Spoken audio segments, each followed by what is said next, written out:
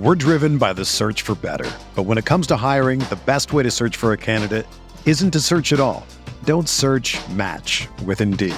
Indeed is your matching and hiring platform with over 350 million global monthly visitors, according to Indeed data, and a matching engine that helps you find quality candidates fast.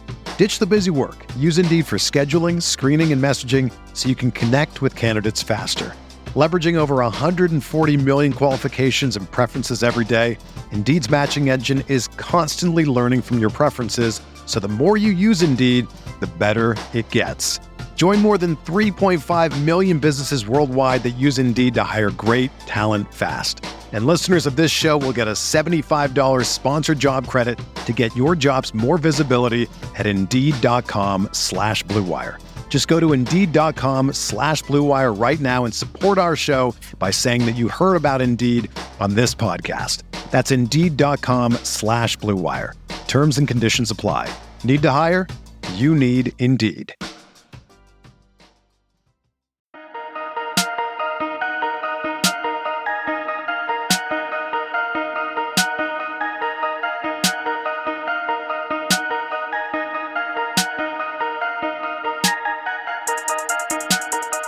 Welcome to Light Years. Andy Lou, we were recording this Wednesday afternoon. We were watching currently Phillies up 20-6 in the first quarter, but that's not what we're here to talk about today. The NBA made it official. Nikola Jokic, the MVP of the league, the first Serbian-born MVP, the lowest drafted MVP. Honestly, I want to talk about Jokic for one quick second before we get into Steph, who finished third. Pretty cool to see a second-round pick, a player who, I don't know, I remember watching Jokic when he was a backup to Nurkic. And, you know, he was kind of a nice little player, and you thought he could be better, but at no point did I think he was going to turn an MVP. And I don't know how you feel. I mean, I thought, one, I knew he was going to win, but two, I feel like he was also incredibly deserving. Yes, without a doubt. I don't think anybody argued whether he was deserving or not, which is cool. Like, I think that was one of the cool things about the season is that everybody is pretty aligned and said Nikola Jokic was the best player in the regular season this season. Also, objectively, if you know you're a hardcore NBA fan and you've watched a lot of basketball this season, he was one of the most fun players to watch. We're going to get to Steph, obviously, but Nikola Jokic was right there. He is special offensively. I think he's probably the best passer in the NBA right now. He's looking to pass. He's a great shooter for the size, right? Great post-up guy. Like, he's not flopping all the time. Yeah, go ahead. I was going to say, fantastic. I have a take. I think Steph is undoubtedly the best offensive player in the NBA. I think Jokic is the second best. I think he's better than LeBron. I think he's better than there's KD. I think he's better than KD in terms of getting his team going. Don't get me wrong. I see your point. I hear what players. You're saying. But, like, let's be real. Campazzo, Austin Rivers. Yeah. I love Aaron Gordon, but Aaron Gordon, you're seeing the difference in terms of an MVP makes, because Aaron Gordon now looks like a superstar, looks like a star. Even my guy, MPJ, I mean, that guy is a lights out shooter, but it reminds me so much of, like, we love Clay around these parts, but, like, how's Clay look as a first option, right? Maybe MPJ is a little similar in that regard, where it's like, how's he look as a first option? I think Jokic is just, we can talk about the defensive shortcomings and if you can build around him, but, like, the dude just makes so many marginal players playable. That's basically what it comes down to. And, like, you give him a semi-competent team, he's getting them to a top 4 seed every year. I think he's that special. I think there's no doubt. I think he's still underrated. That's the thing. Like, he's still underrated in the NBA, but I think it's really the visual stuff that I just enjoy with Nikola Jokic. He's huge. He doesn't move very well compared to other NBA athletes. I think there are Steph Curry comparisons there you can draw, despite the fact that one's really tall, one's on the shorter side.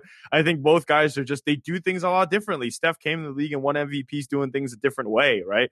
He shot a bunch of threes. He was able to finish at the hole, and he was still underrated. I think Jokic, the same thing, Sam. I don't think this MVP changes the way that people are going to say, like, I don't think most people are going to agree with you. I don't think people are going to say he's the second best offensive player in the league. And I don't think people are going to agree with you by saying, like, Steph is the greatest offensive player in the league. I think people will say he's the best shooter, but not the best offensive player, right? And I think, like, Jokic will forever, I think, be underrated in that Steph Curry realm because he doesn't look like he's 7 feet tall and he's a center. He's not Shaq. You know, he's not Embiid. You know, he's not any of those guys that are back to the basket big men that play that way. He's soft looking. Soft looking, not soft. Yeah, soft looking. Exactly. It's all those things. By the way, we're talking about his passing and how he makes all these players playable. But I would throw into it just as important. He can score from everywhere on the court, and it doesn't really matter how you defend him. Like, everyone's bragging about Ayton doing a great job on him in game 1 of the Western Conference semifinals, and Ayton did guard him really well. Do you know what Jokic finished with in that game, Andy? Do you know? I do not. All right, let me put it this way. This is what guarding Nikola Jokic well does. He goes 10 for 23. He turns it over 4 times. Yeah, I think Ayton did an excellent job on him. My point is, the guy doesn't get shut down. The guy is he's a far more complete offensive weapon than he gets credit for. He's the only player to average 25, 10, and 5 for their career in the playoffs, and he's doing it on like 50, 40, 90 efficiency. Like, you just can't really stop him from doing what he wants to. So with that said... Whoa. One more thing. He has one of the ugliest shots I've ever seen. The one-legged fadeaway shot that he takes is absolutely hideous. And he shoots it up into the ceiling. And then when it goes in, it's ridiculous because it goes in and it's all net because he's shooting it so high. So I love it. I think it's fantastic. And I think that should be the trademark Jokic shot. It's so ugly, but he is so good. He is so good and so fun to watch. Absolutely. So that's enough Jokic talk. That's not why you guys listen to this pod anyway. The reason you do listen to this pod is Stephen Curry finished 3rd in the MVP vote. And I feel weird about it because I do think he played well enough to win the MVP, but also I can't advocate for someone to win an MVP on an 8 seed also. Right. So I feel like 3rd is proper context for what is basically like your 2006 Kobe type of season, where it's like, clearly this guy is the best player, but that team's just not good enough. And, you know, we've spent a lot of time arguing over the mistakes the Warriors have made and the roster and what they're going to do next year. I want to spend a little time here kind of just appreciating what we saw this year from Stephen Curry. Yep. I agree with the voting, you know, whether he had finished 2nd, 3rd, you know, 4th, whatever it is, 1st, right? Obviously, just end of the day, you got to win games. You got to be in the postseason for you to win the MVP. And it's not his fault, but, you know, if you were to blame someone, it's probably everyone else around him or whoever, right? But if life isn't fair. He's had some really good teams. This year, he had a subpar team while he arguably played his best basketball. Kind of sucks, but it just is the way it goes sometimes. Yep. And we will start with but we'll do good vibes today, Sam. Good vibes. Yeah. I'm going to start the good vibes with a little bit of bad vibes though, because if people remember the start to the season, Steph wasn't the Steph that we saw at the end of the season. Right? The first 10 games of the season, he wasn't very good. Remember when he went 4 of 20 to start against Brooklyn and Milwaukee? Scored 20 points and 19 points. Remember that to start the season? And I remember everyone had their can't play without 4 All-Stars. That infuriated me because I was like, come on, guys. You really think this is a thing? Like, there were people who believed that to their heart of hearts. To their core. Yeah. I was going to say that's what the beginning of the season felt like. That was the the really rough part of this. And you know what's crazy? It didn't last very long. You could say he still struggled against Chicago, Detroit. You go down the line there. But the thing about Steph is, I think sometimes the lows, you're thinking, all right, 6 for 17, 7 for 21, they're ugly. But just like that, I think the breakout game of the season was against Portland, right? I think that was the game where they lost the first game to Portland by like 30. And I remember Ryan Hollins. You remember him? He was coming out there. Richard Jefferson was coming out and talking, right? And that was the game where Steph went for 62. Right? You remember that? That was kind of the game where you're like, oh, okay, I think he's fine. That was the one. And I remember this. That was the 6th game of the season, by the way. So just to provide some context to it, Steph played 4 games, then broke his hand the previous year. And he didn't look too good in those 4 games in the context of what we expect from Steph. And then he started this season kind of slow, too. He looked terrible versus the good teams. He looked fine against awful teams like Chicago and Detroit. But at no point were you feeling confident that, like, it's the Steph Curry you remember. And in my mind, all I remember thinking was, you guys are a little too trigger happy here right now. A little too trigger happy thinking, you've got Steph figured out. Because I've watched Steph's entire career. He can go into lulls, and it usually takes him 5 to 6 games, and then he comes out of it. And lo and behold, that 6th game against Portland, I remember what I was doing during that game. I was sitting on the couch. I was a little anxious because they played Portland on Friday night and they got beaten horrendously. And then Steph comes out firing. And I mean, the shots he was hitting, and it's really been the theme of the season all year, but it's like 62 points in 36 minutes. I mean, he doubled up CJ, or he combined he had more than Dame and CJ combined. And if you remember, Dame kind of took a little shot at him after the game on Friday night. Dame's like, yeah, it's different looks when you don't have all that talent around you. Right. And what happens the next game? Dame and CJ combined for 60 and Steph goes for 62. And I remember the look on their faces in the end of in the fourth quarter of that game. It was like that incredulous smirk where you're just like, this dude, what can we do to get over on him? And that's what I remember. There's a very specific facial expression from both Dame and CJ. And so that was like the beginning of Steph's season for me. Yeah, I think, you can always run the past back, and you remember the times where the Warriors beat up on Portland just the past 5 years, right? Whether it was with KD, whether it was without KD, whether it was whomever, it doesn't matter. They would win. They've never lost a postseason series. KD is out. They play them in the Western Conference Finals. There's nothing they can do about it, right? And it always comes back down to Steph Curry. And so that really was the start of the season. I agree with you. And I think that what you just talked about, it kind of made me think about, that's just, it was kind of the story of the entire season, where people had a lot of stuff to say about Steph Curry and the players around him and what he could or couldn't do. And by the time the season was over, every single person had that look on their face where it was like, well, we can't guard the guy, and he's as great as he ever was, regardless of whether we win the game or not. Steph Curry is amazing.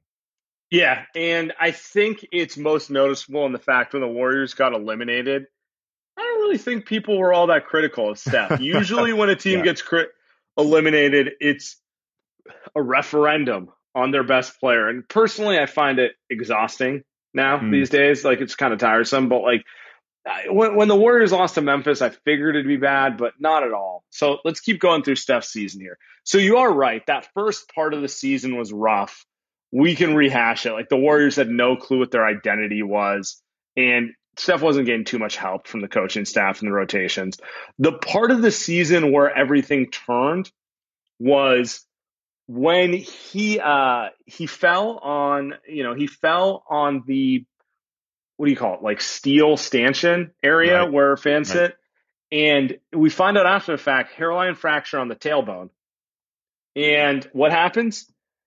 He misses a handful of games. We don't really know how severe it is. The Warriors obviously go on a losing spell because they can't generate offense without Steph in the lineup. Steph comes back, plays 24 of the final 25 games. They win 16. They go 16-8, and Steph averages 37, 6 and 5. Making 6.5 threes a game over those 24 games. Shot 49% from the field, 44% from three, 90% from the line.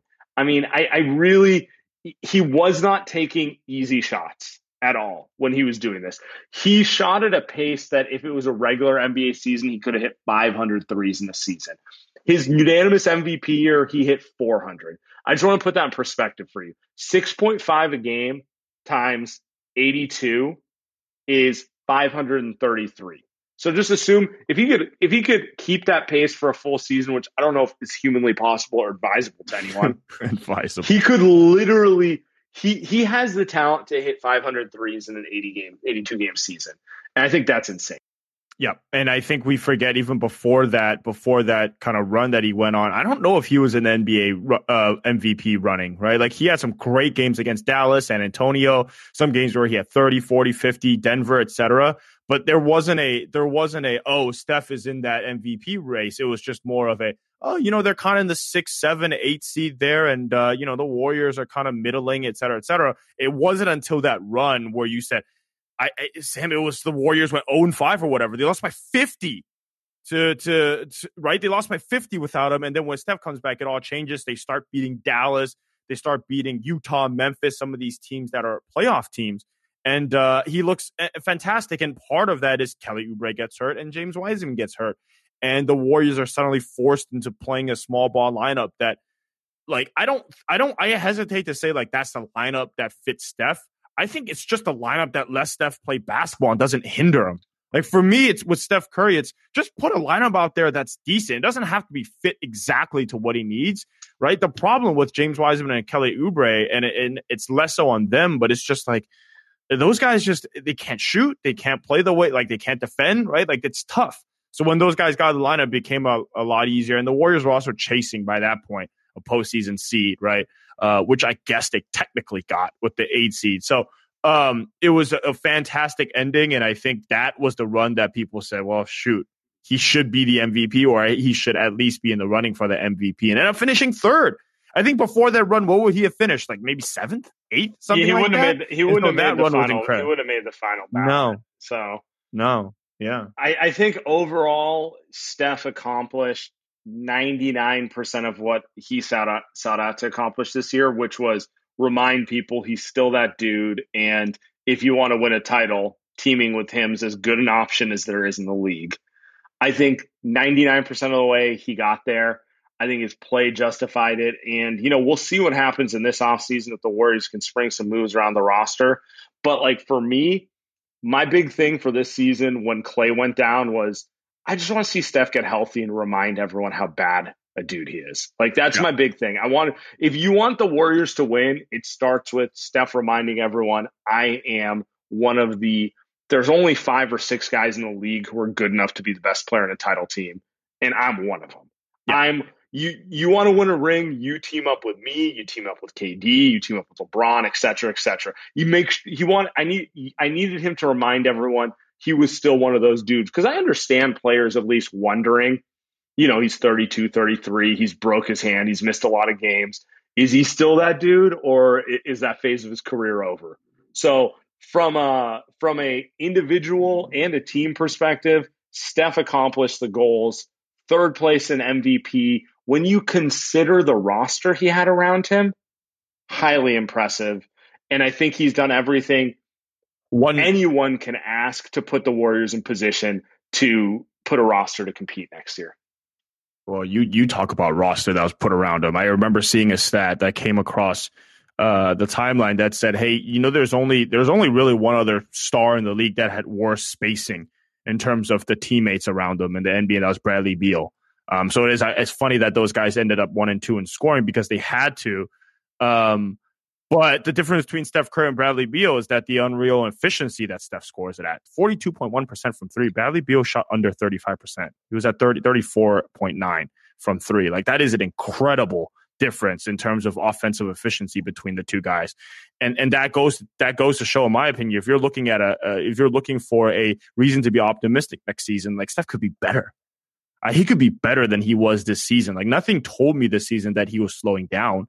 If anything, it told me that he was as good as he ever was. Like I didn't watch him play and was saying, well, he can't get to the hole, or he's not able to get by guys. Actually, it looked like this year he got by guys easier than ever before, right? And like that injury that he had was a fluke injury, right? He fell on his ass on steel. Like that's not like it wasn't an ankle sprain, it wasn't a knee sprain, by the way, it wasn't hips, right? Not that it really matters, but like steel that's only there because no fans are sitting there. That's like the funniest. Right. That's the funniest part of it. It's like you're watching playoff games. The area he fell on is where there's like the low courtside seats. He would have fallen into like Jack Nicholson or Guy Fieri or one of those. Like that's like the type of like he, you know. So it's even funnier that that's the injury that did him, because that's not an injury that should happen in a professional basketball game, because that's an area where there are seats in any other season except for like this weird pandemic season. Yep. No, it should be a good Steph season. Yeah, go ahead. I was going to say, before we open this to questions, I want to ask you one more thing, which was, what was your favorite Steph Curry game or moment of the season outside of Portland? We discussed Portland. Give me one. Battle for the 8th seed against Memphis. It's recency bias. There were a lot of good games. Like you can talk about the thing about the regular season about picking those games for me. It's that the regular season was just painful. Even the good games that he had, they were quickly washed away. This team, remember, they couldn't win more than a couple games at a time for a long time. Remember that. So I'm going to pick the Memphis game. Dillon Brooks, he gave him the Dellavedova treatment, right? I think he ran him around all game long, took over in the second half. And then did his Baron Davis impersonation, hearkening back to the We Believe team. So I think that was my favorite moment, my favorite Steph Curry moment this season. And really, you know, without the play-in game, they'd be an 8 seed and they would have been playing Utah in the first round. But I think even beyond that, I think that tells me in a one-game playoff, that guy he's the best player on the floor against Memphis, and he was the best player on the floor against the LA Lakers the game after. So you watch those games and you're just like, man, like it's a shame that this guy wasn't in the postseason, Sam. But come next season, like he's gonna be just as good as again, and that shit's exciting. Yeah, definitely. I'm trying to think what my favorite is, and there's a few candidates. I might go with the Philly game where he put 49. He could have had 50. But, you know, he went for the win. Like, it was one of those things where he didn't go for like the extra bucket that he could have got just to get the statistical accomplishment. If you recall, they lost Saturday night in Boston on ABC 2 days before the Philly game. And that one hurt because Boston, they're a solid team, but they had not had a good year. And Steph went for 47 on Saturday night. And it looked like they were going to win. And they lost it mostly basically because Jason Tatum got really hot at the end. I think he might have had 42 in that same game.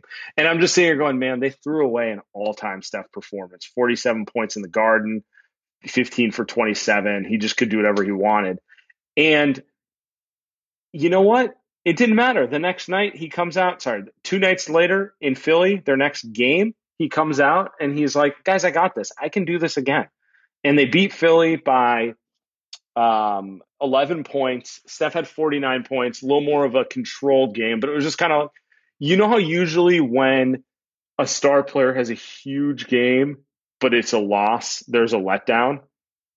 That they didn't have that. That was my favorite one. When that happened, that's kind of when I was like, they're going to be okay. Because at no point does like Steph feel like he wasted a 47-point performance. He feels like he can get 47 every night. You know, like He's just like, oh man, we lost. It's not like you or me where it's like, dude, I hit 3 threes. I never do that. You know, right. Like that sort of thing. It's like for him, he's like, yeah, this is what I do. I score 47 points on over 50% shooting from the field.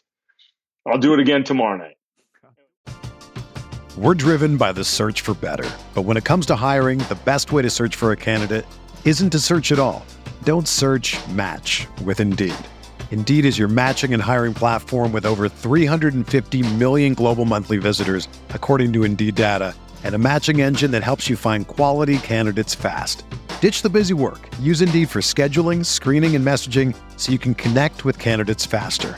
Leveraging over 140 million qualifications and preferences every day, Indeed's matching engine is constantly learning from your preferences, so the more you use Indeed, the better it gets. Join more than 3.5 million businesses worldwide that use Indeed to hire great talent fast. And listeners of this show will get a $75 sponsored job credit to get your jobs more visibility at Indeed.com/Blue Wire. Just go to Indeed.com/Blue Wire right now and support our show by saying that you heard about Indeed on this podcast. That's Indeed.com/Blue Wire. Terms and conditions apply. Need to hire? You need Indeed. That was my favorite. I want to open this to questions. I want to ask you guys, what was your favorite Steph game of the season or overall thoughts? Ricky Garcia. Hey, what's up? Can you hear me? Hey, yeah, Ooh, you got some noise what's going on in the over background. Can you help us out? Oh, that's the wind. I can't really control that. Oh. Yeah, It's fine. Just go quick. It's fine. Yeah. So there was this NBC Sports article that came out saying that the Warriors could have a hard time finding a spot for Jessup, and that they would be better served giving that spot to Mulder. So I don't see the logic behind that because, Jessup's a finalist for NBL Rookie of the Year. So, I mean, other than maybe, Mulder having more familiarity with the system, could you kind of dissect that for me? Absolutely. Ricky, we're going to take you off as speaker because that's too loud. So I want to point this out. Andy, guess what Jessup shot in the NBL this year from three-point range? 46%. 36. I think he could be a really good player. I think Warrior fans could potentially be getting a little too hyped off of some good mixtapes they've seen on Twitter, Instagram, YouTube. Now, I'm not saying he won't end up being a player, and I'm not saying percentage is the be-all, tell-all. He did have a good season. I think he was the highest scoring or second highest scoring rookie in Australia. My biggest takeaway from the games I watched in the NBL, and yes, I did watch games in the NBL because I have no life. He can play. He's objectively better than playing in that level of league. By the way, now he's at 34% on three. That's even worse. I just do not think it's a guarantee he is ready to contribute. I feel like Warrior fans have this idea he's going to come over and be Joe Ingles. It's not a lock that will happen. He's not a player you lock a roster spot to. We're not trying to do the Smiley Geach thing again. Give him a shot. If he's ready, I'm happy because he does certain things that definitely are useful to an NBA team. If he's not ready, it's okay. Let him stay overseas. I would rather he stay overseas and get ready than us lie to ourselves and then just be very angry watching a player who's not ready to play. Yep. I'm with you. But with that said, I mean, who knows? I've watched a handful of NBL games and I'm going off of numbers and other stuff too. So he could come around. You know what? It's kind of funny. I was not expecting our first call in as we're waxing poetic about Steph Curry's year to be about Justinian Jessup. But I have to say, I love the Light Years callers more than anything because of that. Because literally, who else is as excited and hyped about this team that all they want to talk about is marginal moves the Warriors can make on the roster next year? That's what we'll be doing all off season too. So it just fits us perfectly. Absolutely. All right, we got another caller. And by the way, you guys hit the button if you want to speak. We'll get to you. We go in order. Schick, what's up, man? Oh, he's got AirPod issues? Yeah, you got to hit the change it up to speaker. Apple's trying to shut you down, get you to buy a new pair. You guys hear me? You know how this works. Can you guys hear me? There we go. We can hear you. Go for it. Yeah, so I don't know if we've had the discussion about what to do with our first round picks, but I've just been looking at the history of picks in the 14 or 10 to 14 range, and I mean, sometimes you get guys like Devin Booker, but most of it is just total garbage. I don't know what you think the best course of action with that pick is. Hey, Schick, we appreciate it, and Godspeed to you with your AirPod issues. Don't you, Andy? Don't you feel like pretty much both picks? It's a little bit of a grab bag for the Warriors. It's like I don't know. I'm watching the NBA playoffs, and yeah, you got like Ben Simmons, who is a first overall pick, Embiid third, Trae Young fifth. But you got a lot of Giannis was a 15 pick, Kawhi was the 15th pick. We're gonna watch Utah. Was Donovan Mitchell the 12th or the 13th pick? He was one of those. He was right around there. Mikal Bridges was the 10th pick, and he's a great guy. I feel like so you have a little more certainty with the top 5 picks. Like as rough as Wiseman's season was, I feel pretty certain he's going to be a starting caliber player. The question is if he's going to be a superstar or just a starter, right? Like there's a little more certainty with those top picks, right? Yeah. With that 6 to 15 range, like I don't know, man. It's about being a good scout because like Klay Thompson was the 11th pick. Can you really tell the difference between college Klay and Joe Harris and Kispert and a lot of other guys? It's like, and it's like, don't you ever, Corey Kispert. Hey. But you get what I'm saying. It's like, I want to say where scouts make their money is in that range because like everyone looks roughly the same, but like the real talented scouts and development guys know how to figure out which one of that group is going to pop. And I think the problem too is, look, if you're going to use both picks, I could see the Warriors hitting one out of the park with one of them. Like you get 2 shots at it. Like I could see it. Like let's say they end up with Scotty Barnes and Kispert. Sure. Yeah, like one of them could be great. Like Kispert, we were aligned on that one. Kispert could end up being amazing. Scotty Barnes bust because he can't shoot. Cool, but you still get one great player. That's all you can ask for. You just get one guy. The problem though is it is hard to spend it on 2 guys when you've got a team like that. Now, if you told me it's the Golden State Cavaliers and you're rebuilding, then sure, like 2 shots at it. Like I'm in for it. You want as many shots as possible.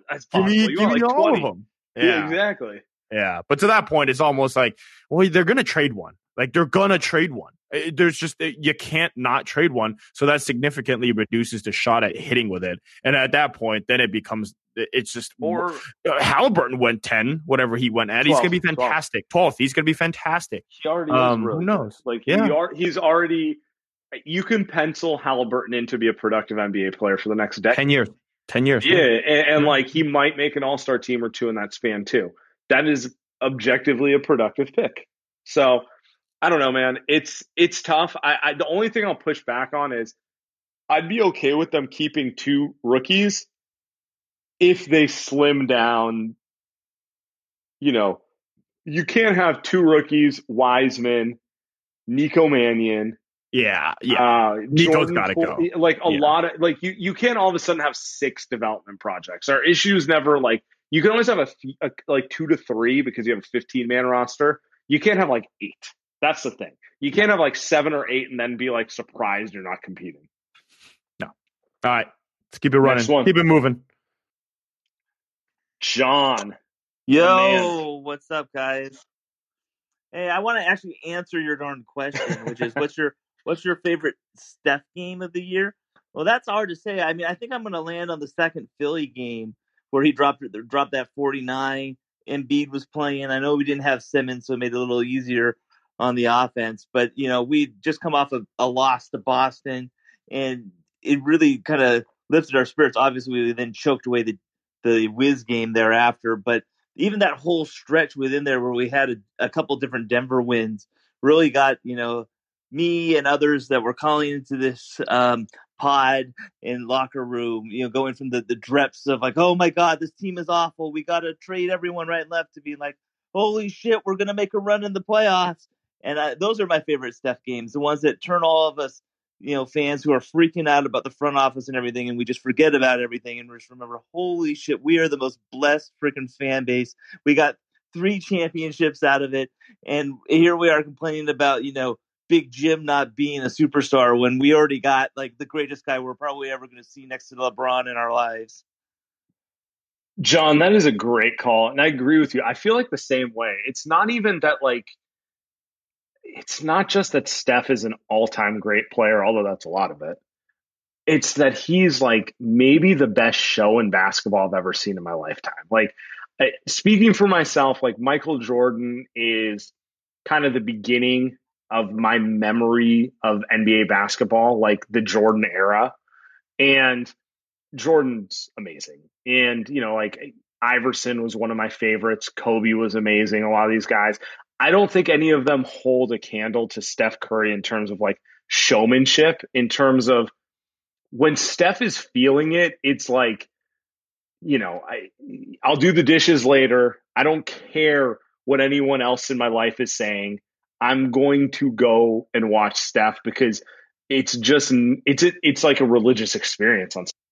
Yeah, I got one for you, Sam. I grew up in Seattle, and so I'm a '90s kid. So I had Peyton and Kemp, right? And anytime you got these alley-oops flying in there, I mean, I saw it on the other end. Sorry for all the Warriors fans here who got the double finger point. Shout out to Lister.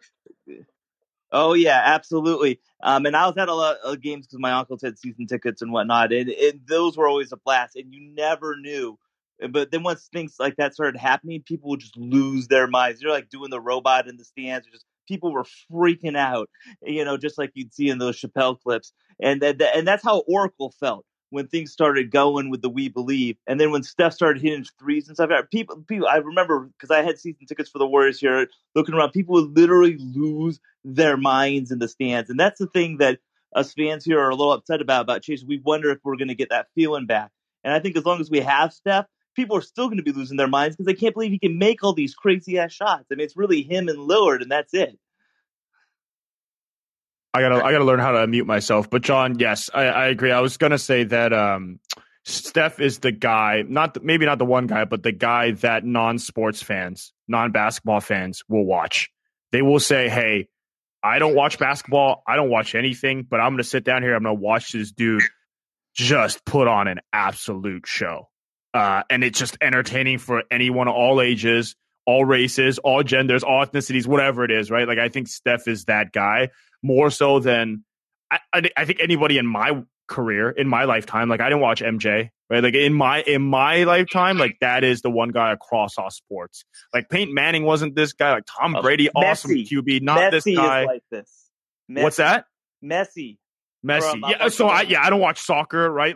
I take your word for it. Maybe Sam, help me out here. Maybe Messi's that guy. But I think John's point stands where it's you have to think broader than basketball to think of a player who brings that level of imagination, because that's the thing that Steph really does. It's you watch him do things that don't feel possible, and it makes you believe that anything is possible.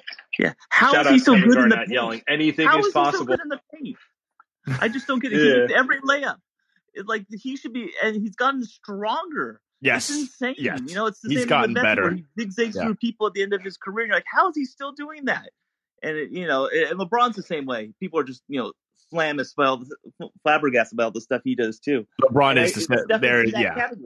Yeah. I think LeBron. I think there is as much it is fun to make fun of LeBron, and he makes it easy to make fun of him. He is at the age that he has doing what he does. It is incredible to watch. Is Messi still the best soccer player in the world, or top 5? Is he still there? Is he still that good? Absolutely. Wow. How old is he? 34. He's not that old. Look at that.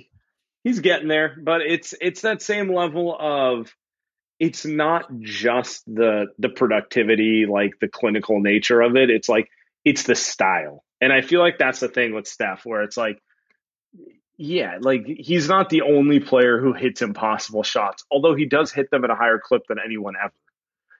It's the feeling, the moment. Yeah. It's the flair. Yeah. It's I don't know, man. Obviously we're a little biased around these parts.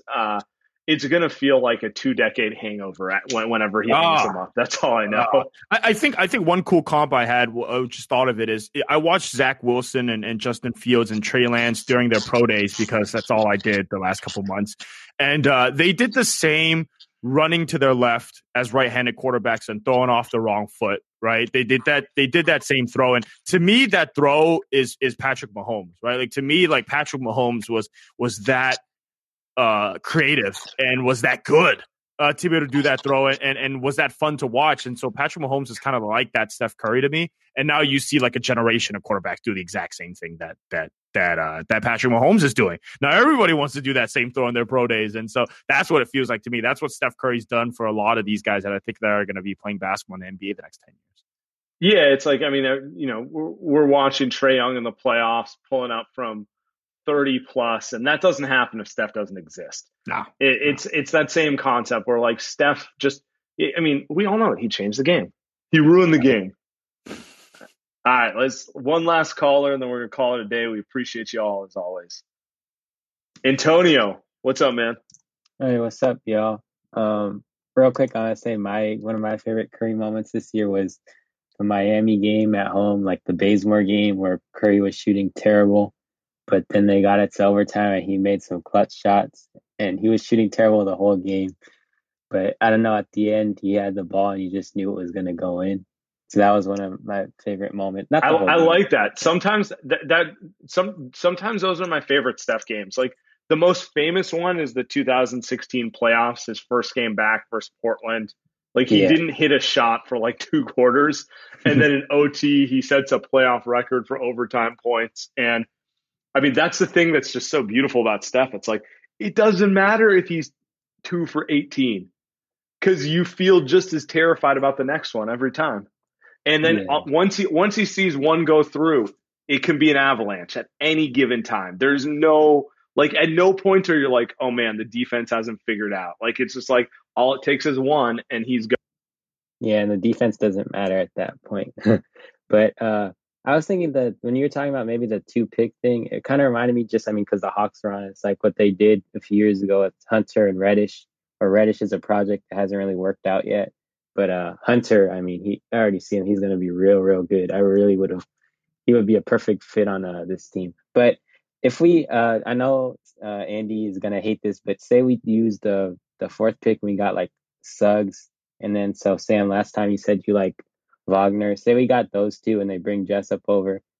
What young guys would you keep? And then what young guys would you just be like, okay, you're on 2A or you're just out of here? Like, how many would you keep in the rotation?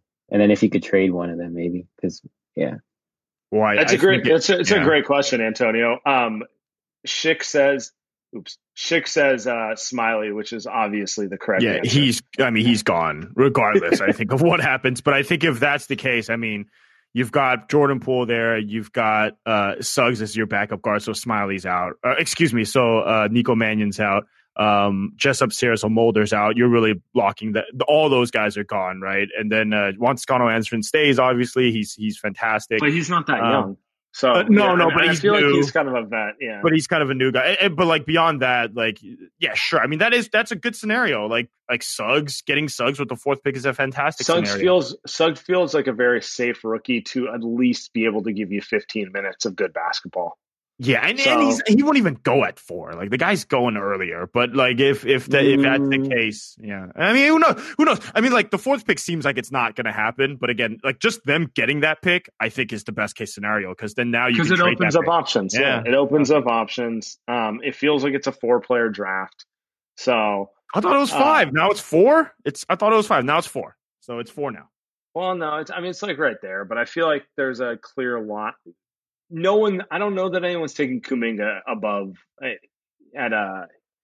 over any of the other 4. Yeah. Okay. It's like, okay, everyone knows Cade's going 1, and then depending on your flavor, it's Green, Suggs, or Mobley. Sure. And they're all kind of like right there.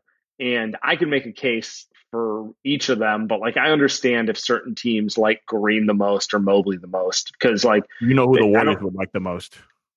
Yeah, obviously Kispert. Let's get on. Oh, Get you out got of it. here, man. Let's But get yeah, out of I here, mean, I man. do think, I guess like Pascal's the one we're forgetting about. And he had a very forgettable second year, but like I do think there's a chance All Pascal right, could have a bounce you're right. back campaign. But anyway, we get back to it. Like the Warriors need to have like 10 veterans or something. They need to have 10 or so players where you're like, then the last 4 or 5 are young players. That's what I'm kind of hoping for next year. So Anyway, well, let's end it this way. Steph, MVP, third place, was the first place in our hearts, and really one of the best players, if not the best player in the NBA this season. So, good news for Warriors fans and good news for absolutely. Absolutely. Appreciate you all. Be out in pod in the morning.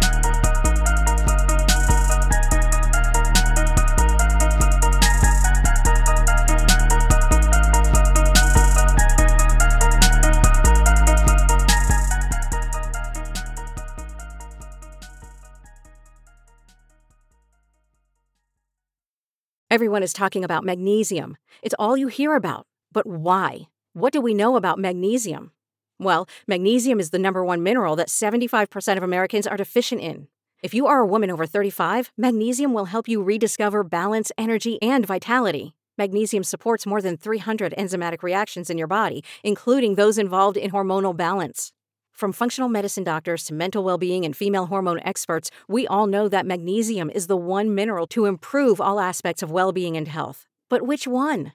Magnesium Breakthrough from Bioptimizers, the trusted choice recommended by leading experts with 7 best-absorbed forms of magnesium to ensure your body receives the support it needs for overall well-being. Go to bioptimizers.com/balance today and use code BALANCE10 for 10% off. Support your journey to wellness at bioptimizers.com/balance. Magnesium Breakthrough from Bioptimizers, your foundation to optimal health and vitality.